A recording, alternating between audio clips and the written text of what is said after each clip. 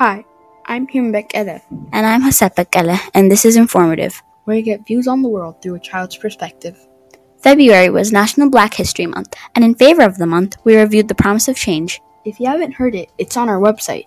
So now, in favor of National Women's History Month, we're pausing better books to talk about someone who played a huge role in giving women the rights they have now, specifically under the field of education. This episode is all about Malala Yousafzai. We will go over her childhood, what she did, and why she did it. Malala Yousafzai was born on July 12, 1997, in Pakistan, Swat, to parents committed to giving her every opportunity a boy would have in a country that favored males. Her childhood was mostly filled with playing, reading, and her father's constant promises of equality and education. But in 2007, the Taliban, a group of people who wanted to control Swat, banned many things, including music, television, and shopping. This group had severe punishments, including death. The Taliban eventually forbade girls from receiving an education. This is when Malala first decided to fight for her right. She started blogging for the BBC. She would write about the tension and worry she felt as her classmates would stay home from school in fear, and how she wore plain clothes to avoid drawing attention. Malala used a pen name as she was blogging. She was determined to get an education. People all over the world were interested in this writing. It gave attention to the situation the Taliban created. Malala continued to fight when millions were driven out of their homes. This was due to the war between the Taliban and the Pakistan military. In 2009, Malala and her father were in a New York Times documentary about their experience living under the Taliban rule.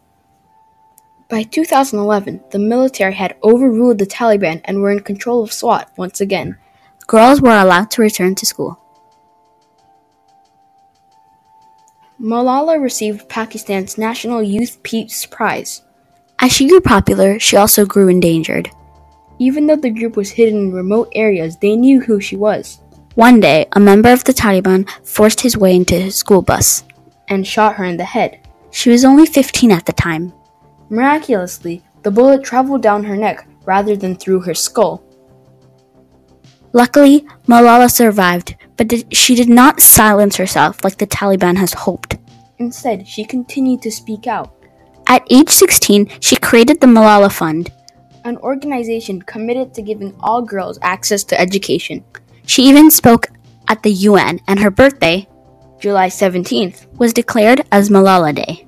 At age 17, she became the youngest person to ever receive the Nobel Peace Prize.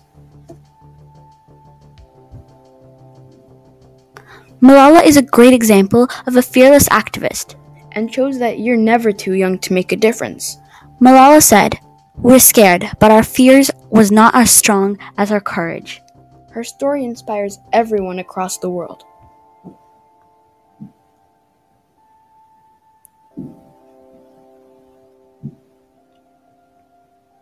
Remember, next week, Informative will be back with another Better Books episode.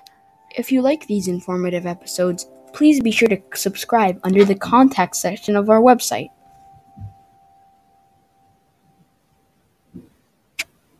This is Heyman. And this is Haset, signing off.